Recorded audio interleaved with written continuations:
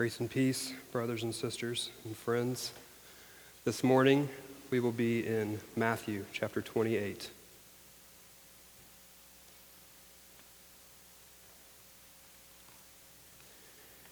Starting on Good Friday, we took a break from Pastor Dan's series in Genesis and looked at the Passion of Christ in Matthew.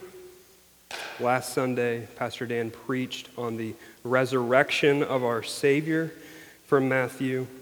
And today, we're going to look at our King's commission here at the end of Matthew. So I trust you have turned to Matthew 28.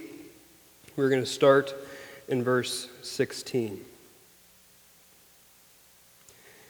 Now the 11 disciples went to Galilee, to the mountain to which Jesus had directed them. And when they saw him, they worshipped him, but some doubted. And Jesus came and said to them, "All authority in heaven and on earth has been given to me. Go, therefore, and make disciples of all nations, baptizing them in the name of the Father and of the Son and of the Holy Spirit, teaching them to observe all that I have commanded you. And behold, I am with you always to the end of the age." This is the word of the Lord. Amen. As I was studying this passage for this morning, I was struck with 4 pictures, 4 snapshots. But these 4 pictures, they're really just parts of one larger picture. It's similar to when you've seen the cityscape picture broken up into 4 panels and spread across a wall. Each one is an individual picture, but you can't tell what city it is unless you see them all together. You might not even be able to tell if it's a cityscape if you just look at one. You have to see all 4 of these pictures together to see the one larger picture. In the text this morning, that's what we find. We see 4 pictures, and these 4 pictures show us one truth. In them, we see weak disciples. We see a reigning king. We see a sending king, and we see the with you king. And what it shows us, though there are weak disciples, they are sent, and they are under the reign of one who has power and presence with them.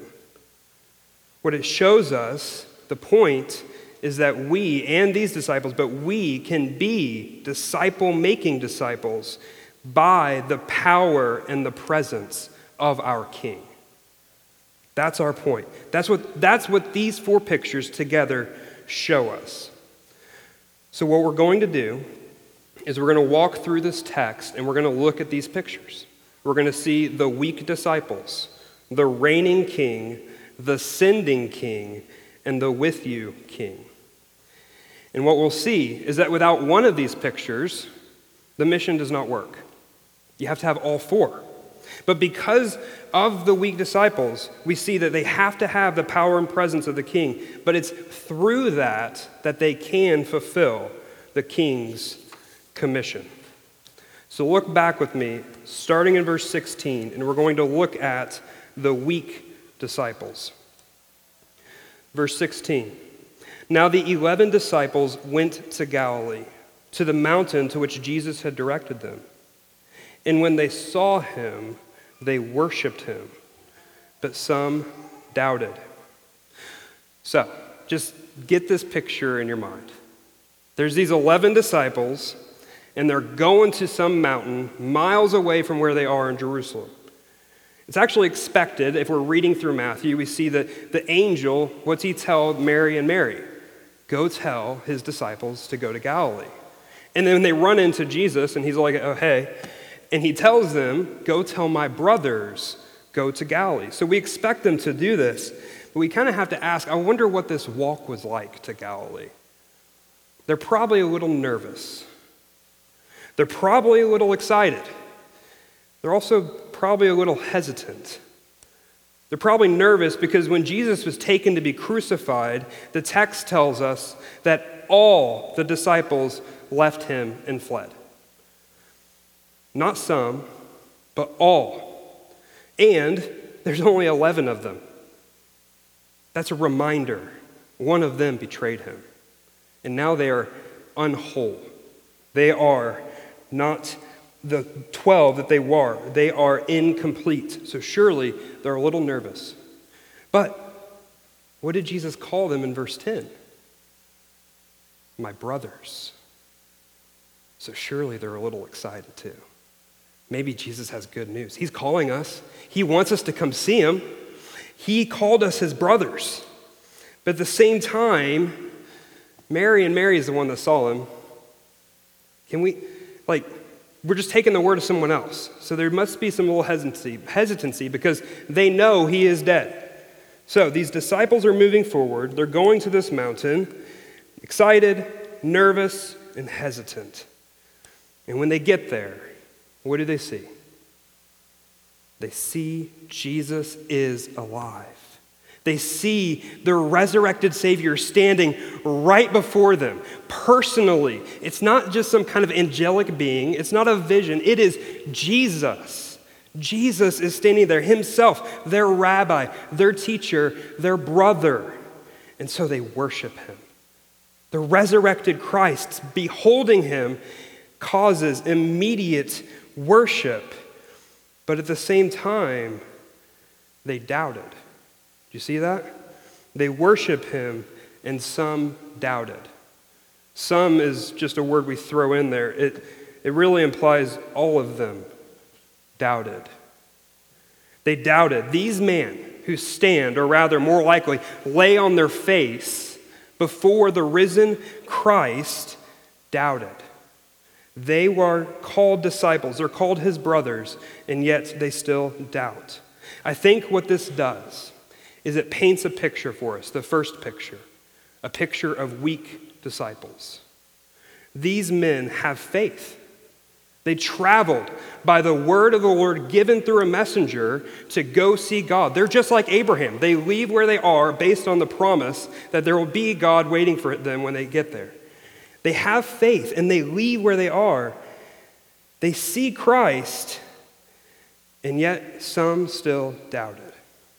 This is a picture of weak disciples. This is a picture of real disciples. This is a picture of you and me, friends. This is us.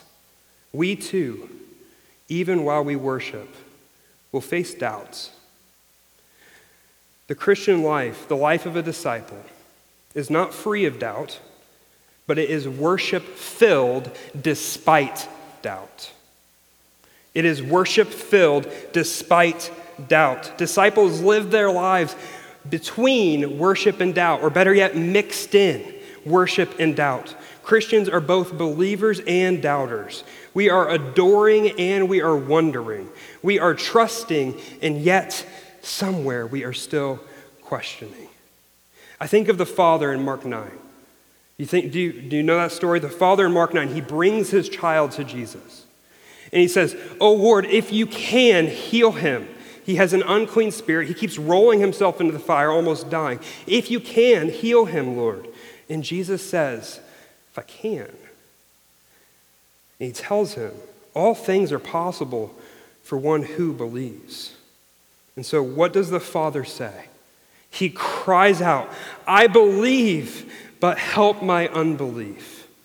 I believe, help my unbelief." He worshiped and believed, yet he still had doubt. And what does Jesus do? He heals the boy. He still heals the boy.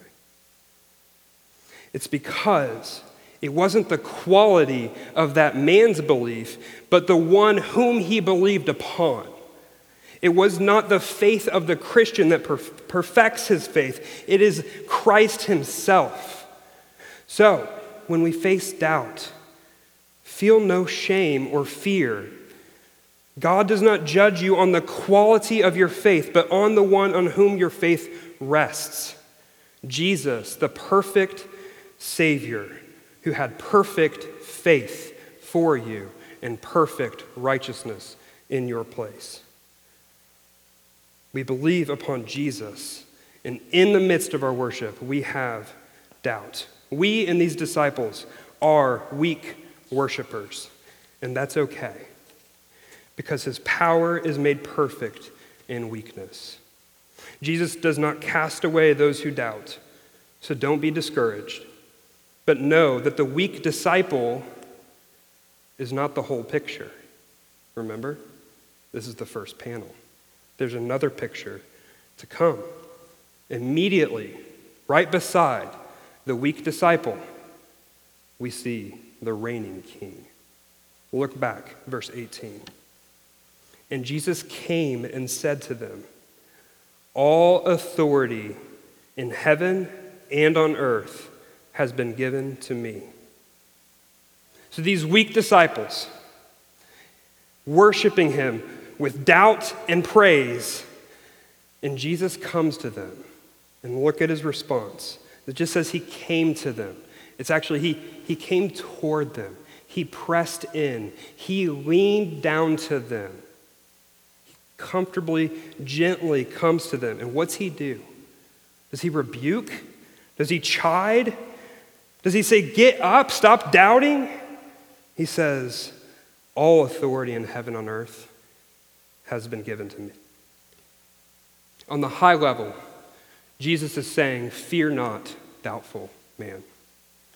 I have all authority. Fear not, I am king. We, weak worshipers, are welcomed by our sovereign Savior, friends. He bends down, he comes near, and he doesn't chide. He says, look to me. Look at who I am.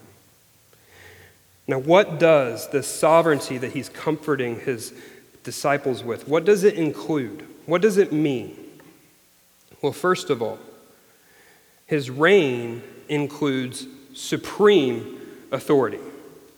Authority is not a new concept to Matthew. If we had read all the way through Matthew, we would see all throughout that Jesus was constantly demonstrating his authority.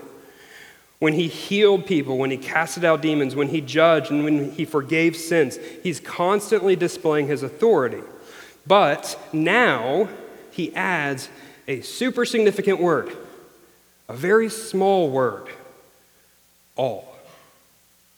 He says, all authority in heaven and on earth has been given to me. This is not necessarily a new authority, but it is a new level of authority. It's the highest level possible. It is supreme authority. And by authority, he's saying the right to control, the right to command, absolute power, the control and governance of the world, the capability, might, and power. That is what Jesus holds as the reigning king. He is the CEO of the universe. All power is his. All authority is his. That's what it means first. Second, his authority, his reign is all-encompassing. There's not a square inch in the cosmos that he does not hold and have control upon. It is in heaven. He's over all the spiritual forces of creation. He's over the realm of God. There is not an angel, a demon. Satan himself is not outside the rule of Christ. This means that he has the power to save.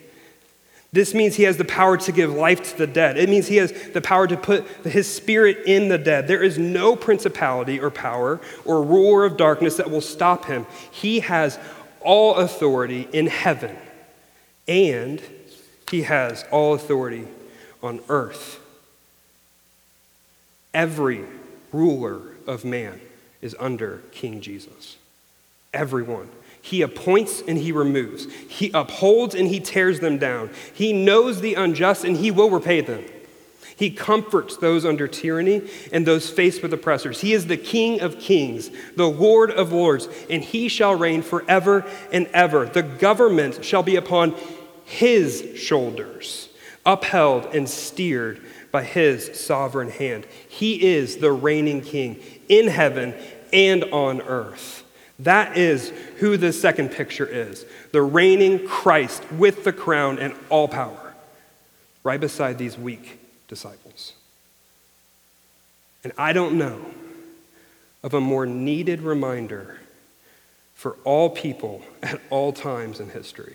We're not unique, friends. It's not any different than it was since Cain and Abel. We're not unique now, but all people at all times need to hear this.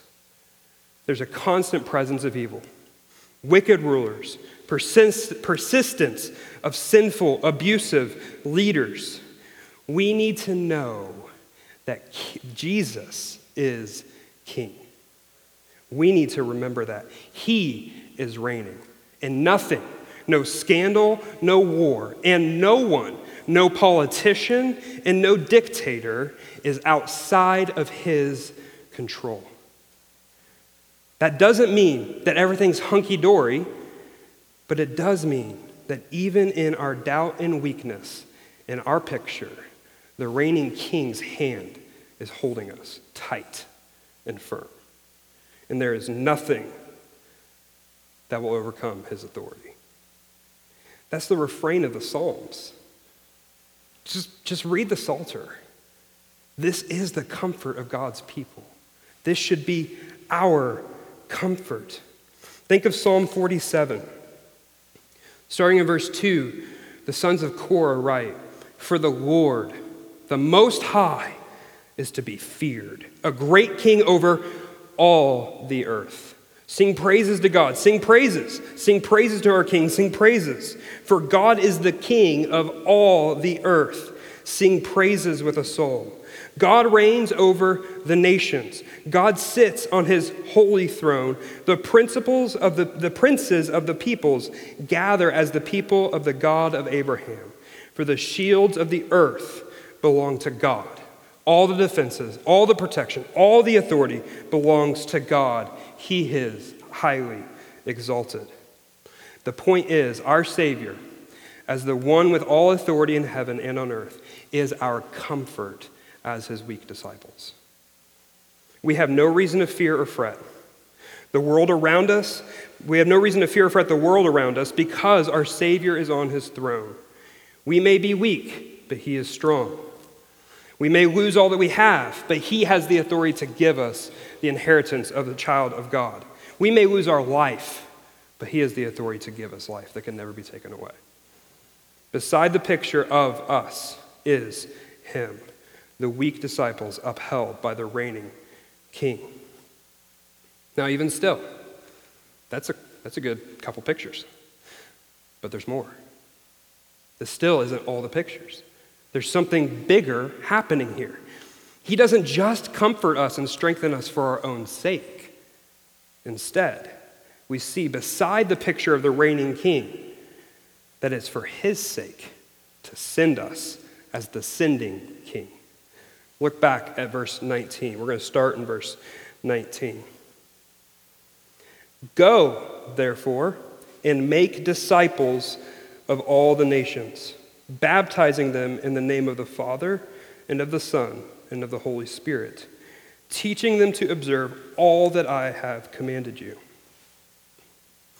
So in this picture, we see a new picture of our king. We see the sending king. For the first time in the passage, there's an actual command. He's telling his disciples to do something. However, what we see is that this is not an easy task. It's actually an impossible task for his disciples to go do. In verse 19, he starts by saying, "Be going, be moving, move out." Think military. Move out, soldiers. Go. It is clear call for the disciples not to stay still. We're not supposed to just stay still. Instead, we are to go. But we must know why we're supposed to go. If you just go with no knowing of what you're supposed to do when you get there, don't go. Right? There's no point in going if you don't know what you're going to go do. So we go to make disciples. That's the command. Going is just how we do, like one thing that we do while we do it. But what we do is we make disciples. The one command in the whole sentence. Go make disciples. The command's not just to go talk about Jesus. It's not to preach the gospel and plant churches. It's not to just do good, although those things are all assumed. Instead, it is to make disciples. That is the command. Go make disciples. Make converts. Well, that changes it. Go make disciples. Make converts. Friends, that's an impossible task. That cannot be done. I can't make someone believe in Jesus. I can't make a heart that is at enmity with God love God. I cannot make a dead man come to life. I can't make a disciple. How do I do this? Well, not only that, though, who are we supposed to make into disciples? All the nations.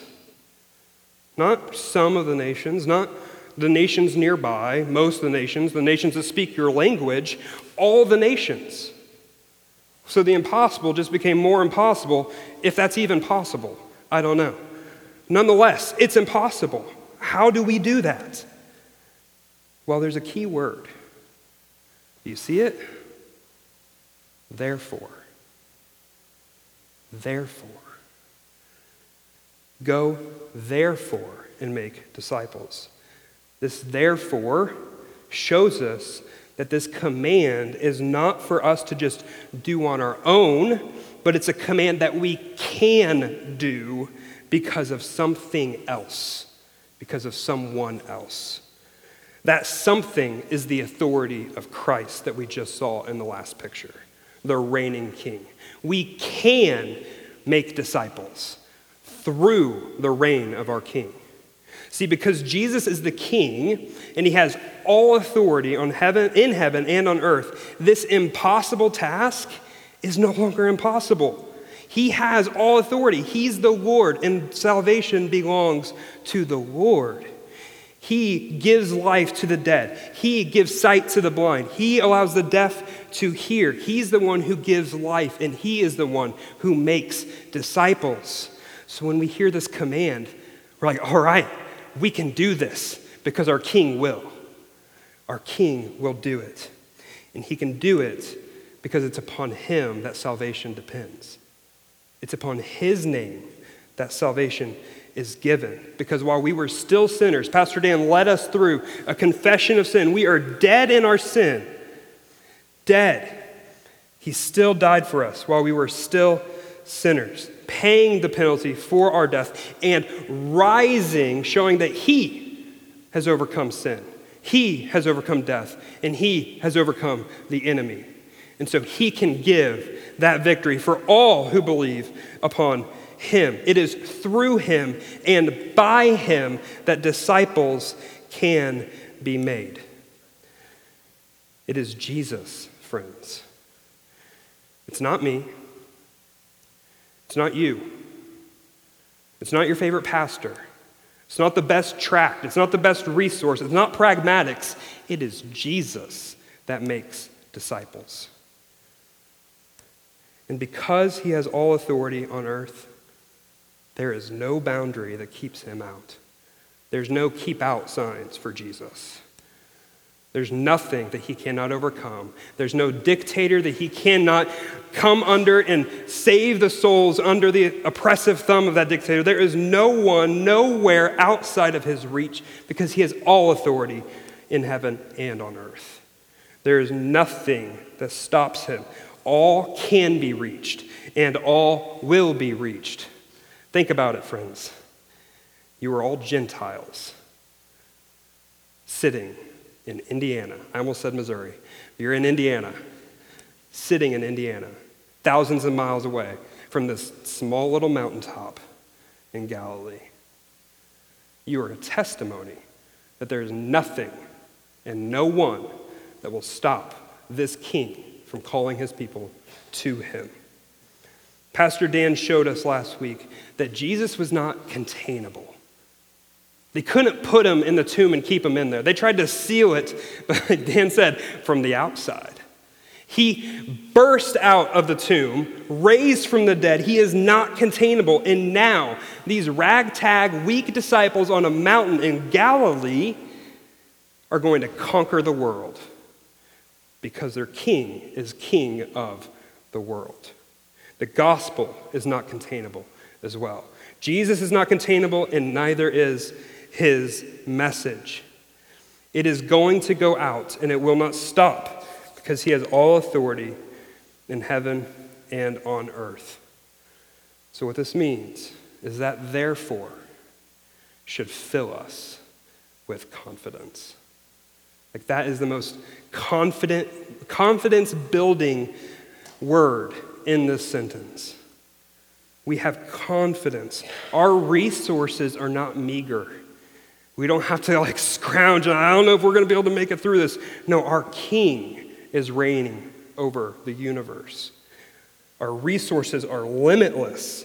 They're not running out because he is reigning. And so we go make disciples. We can do it by his power.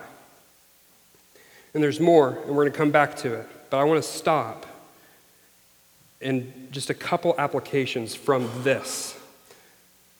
First,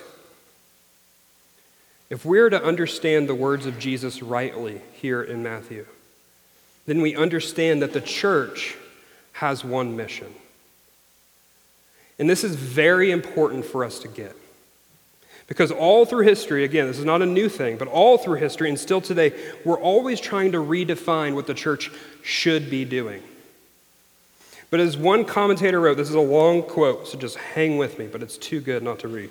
One commentator wrote, "If God's primary purpose for the saved were loving fellowship, he would take believers immediately to heaven, where spiritual fellowship is perfect, unhindered by sin, disharmony, or loneliness.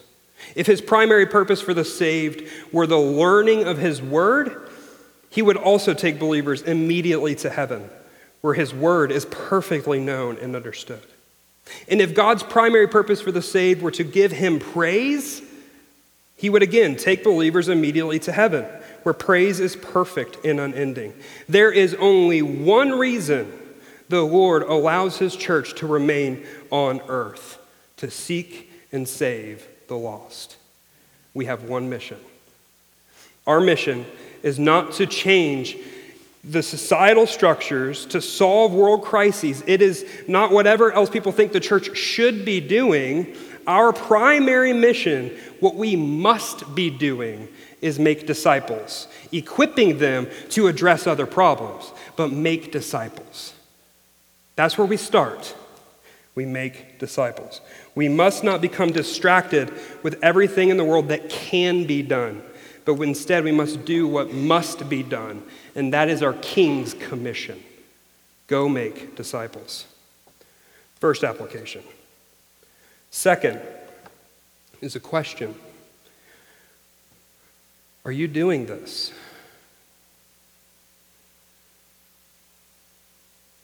Are we making disciples of all the nations? Is this what we hold as our mission?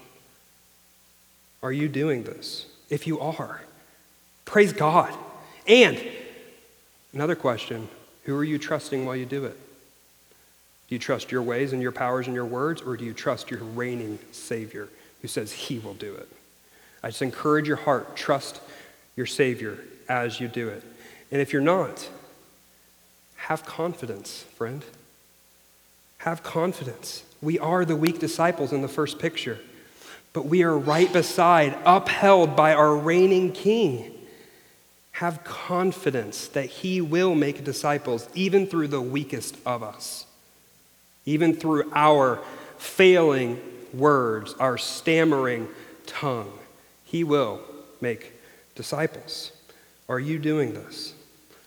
The last application is another question. Are we doing this? Chapelwood Baptist Church, are we doing this? Is this our highest goal and our mission as a collected local body of believers? Because notice, he doesn't call one disciple up at a time and say, hey, go make disciples, Peter. Go make disciples, Matthew. Go make disciples, John, and go on.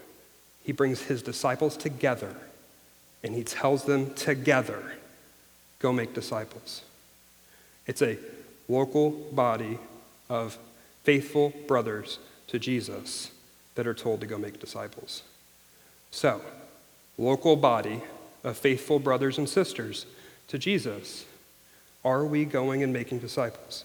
I think yes, in one sense we are. We support Alicia Gunn and her ministry to make disciples among the nations, the refugee women here through Indy Internationals.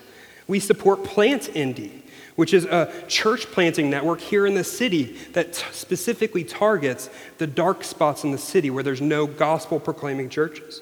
We support a seminary that raises up and equips pastors, gospel ministers to go preach the gospel and raise up other disciples. So yes, at the same time, we just need to keep it at the front of our mind. We need to press into this command that everything, every way we look, we want to see the nations know Jesus. That should be our goal. And so we should put our heart, our resources, our finances, everything we have towards seeing the nations, all peoples, your neighbor, your coworker, everyone, the people across the street, the people up the road, everyone know Jesus. That's our mission. This is our King's commission. So let us keep that at the front of our mind, friends. Now, I started by saying to make disciples is to make a convert. I stand by that. I'm not changing my mind. I stand by that. But it doesn't end there. There's more to it. The job's not done. There's two things still left to do. First, baptize. We baptize all believers. This shows us that there is not a disciple in the New Testament category that has not been baptized. It means all disciples are to be baptized. Of course, we need to know what is a disciple. Matthew 12, you go there in a different time. I'm just going to tell you. Sum it up. Disciple is one who hears the word of Jesus, who understands the word of Jesus, and who obeys the word of Jesus. Those are the disciples. That is who we baptize. And notice, how do we baptize them? In the name, singular, name of the Father and of the Son and of the Holy Spirit. This is one of the most explicit references in Scripture to the Trinity. And it's linked to baptism because it shows us that it is God who saves, the triune God. It is the Father, it's by His will, it's through the blood of the Son, and it's effected by the Spirit. Or better yet, it's through adoption to the Father, redeemed by the Son, and sealed by the Spirit. Our salvation is a work of God in all of His three persons. And so we baptize in the name of the Father, Son, and Holy Spirit. But still, we're not done. There's more to it. It's not just baptizing disciples. It's teaching them. It's teaching them. Making disciples is a long process, and it is a personal process. The word here, it carries the idea of a teaching mentor. Imagine someone sitting with his students around him, giving instruction, but also spending time with them, modeling for them, giving them wisdom, giving them experience, giving them friendship, giving them instruction. It has a relationship implied between the teacher and those with him. I don't know if you are picking up on anything, but that sounds like somebody we know. It's Jesus.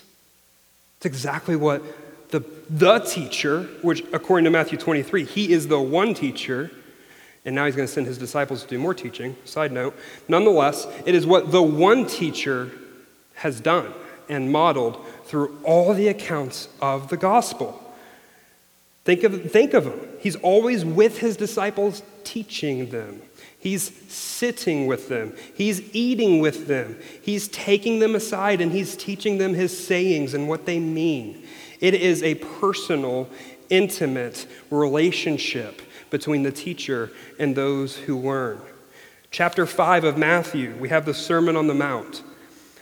The scene is not described like that of a revival. As much as I love George Whitefield, it's not George Whitefield.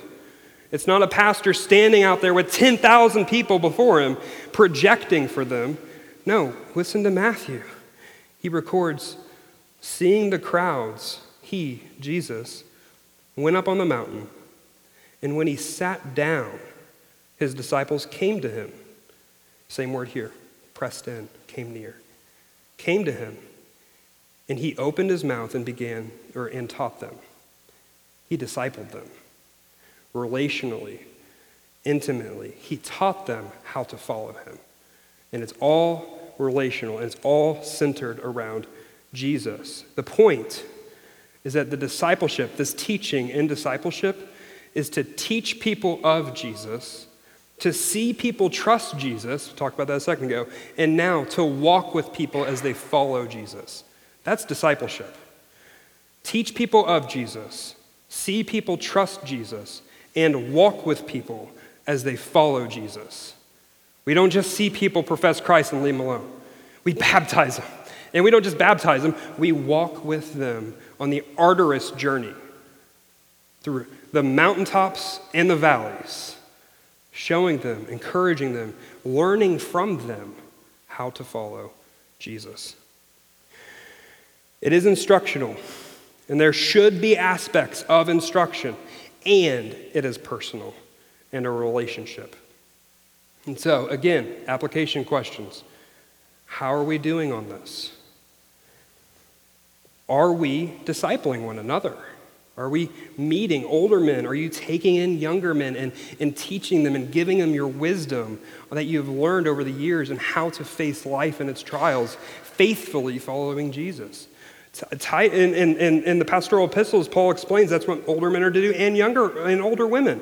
Older women, are you taking in young women, teaching them how to faithfully follow Jesus through all the ups and downs that life might throw at them? Are we discipling our wives, husbands?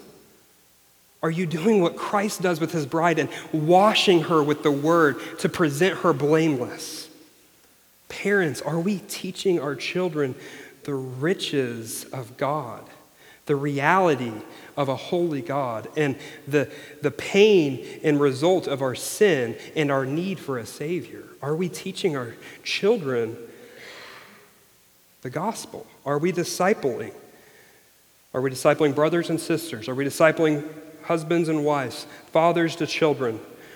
Are we discipling? Friends, discipleship is essential. It is the last command it's the only command by our risen Savior, but it's the last command in Matthew. It is his last words. It is essential. It is the mission of the church. It is the king's commission. There's a reason it's right beside the reigning king. Not only will he do it, but it is the king with all authority saying it will be done. It is our king's commission. So remember, we can do this. We can do it. If you feel weak in it, that's okay.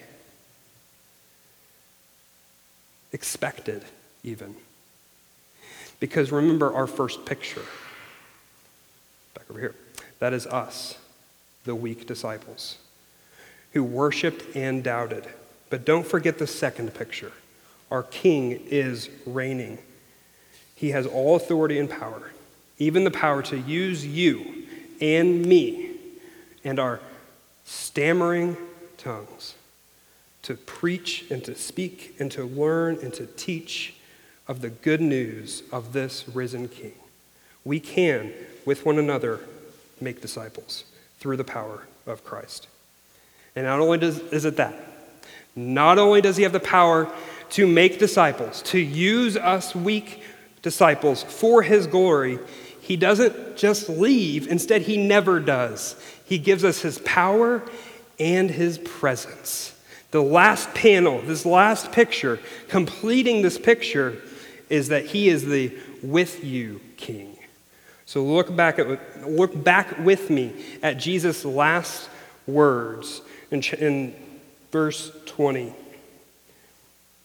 And behold, I am with you always, to the end of the age. I think those might be my favorite words in the Bible. Jesus' last words are the quiet confidence that we need to press on in this mission. It's one thing to know that he's going to do it, but it's another thing to know that he's with you while you do it. Think of the disciples. They just heard these words. Before they heard these words, they're like, yeah, we can do this. All right, Jesus, you're with us. They haven't heard these words yet, but they know who is Jesus. According to Matthew 1:23, he's Emmanuel, God with us. So we can do it because you're right here, Jesus. You're with us. We've spent time with you. We've learned from you. You've discipled us. They have experienced Emmanuel. And now he's leaving.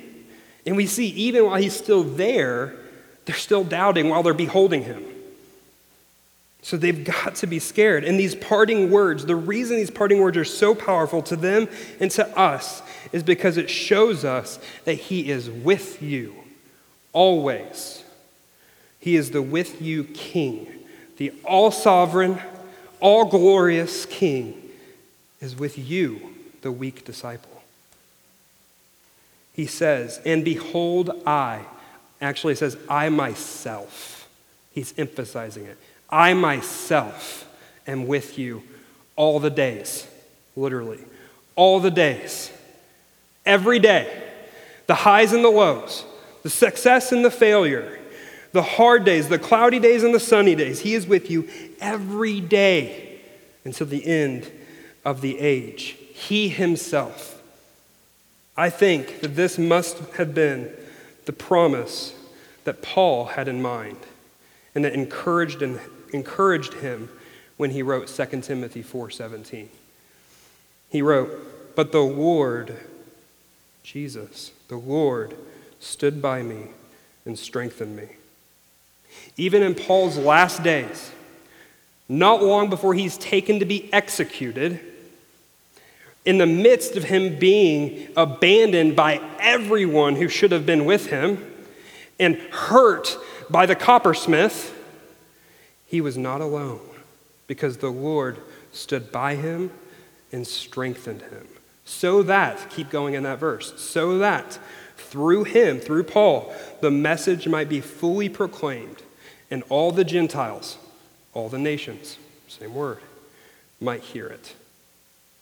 He stood by him and he strengthened him for this reason.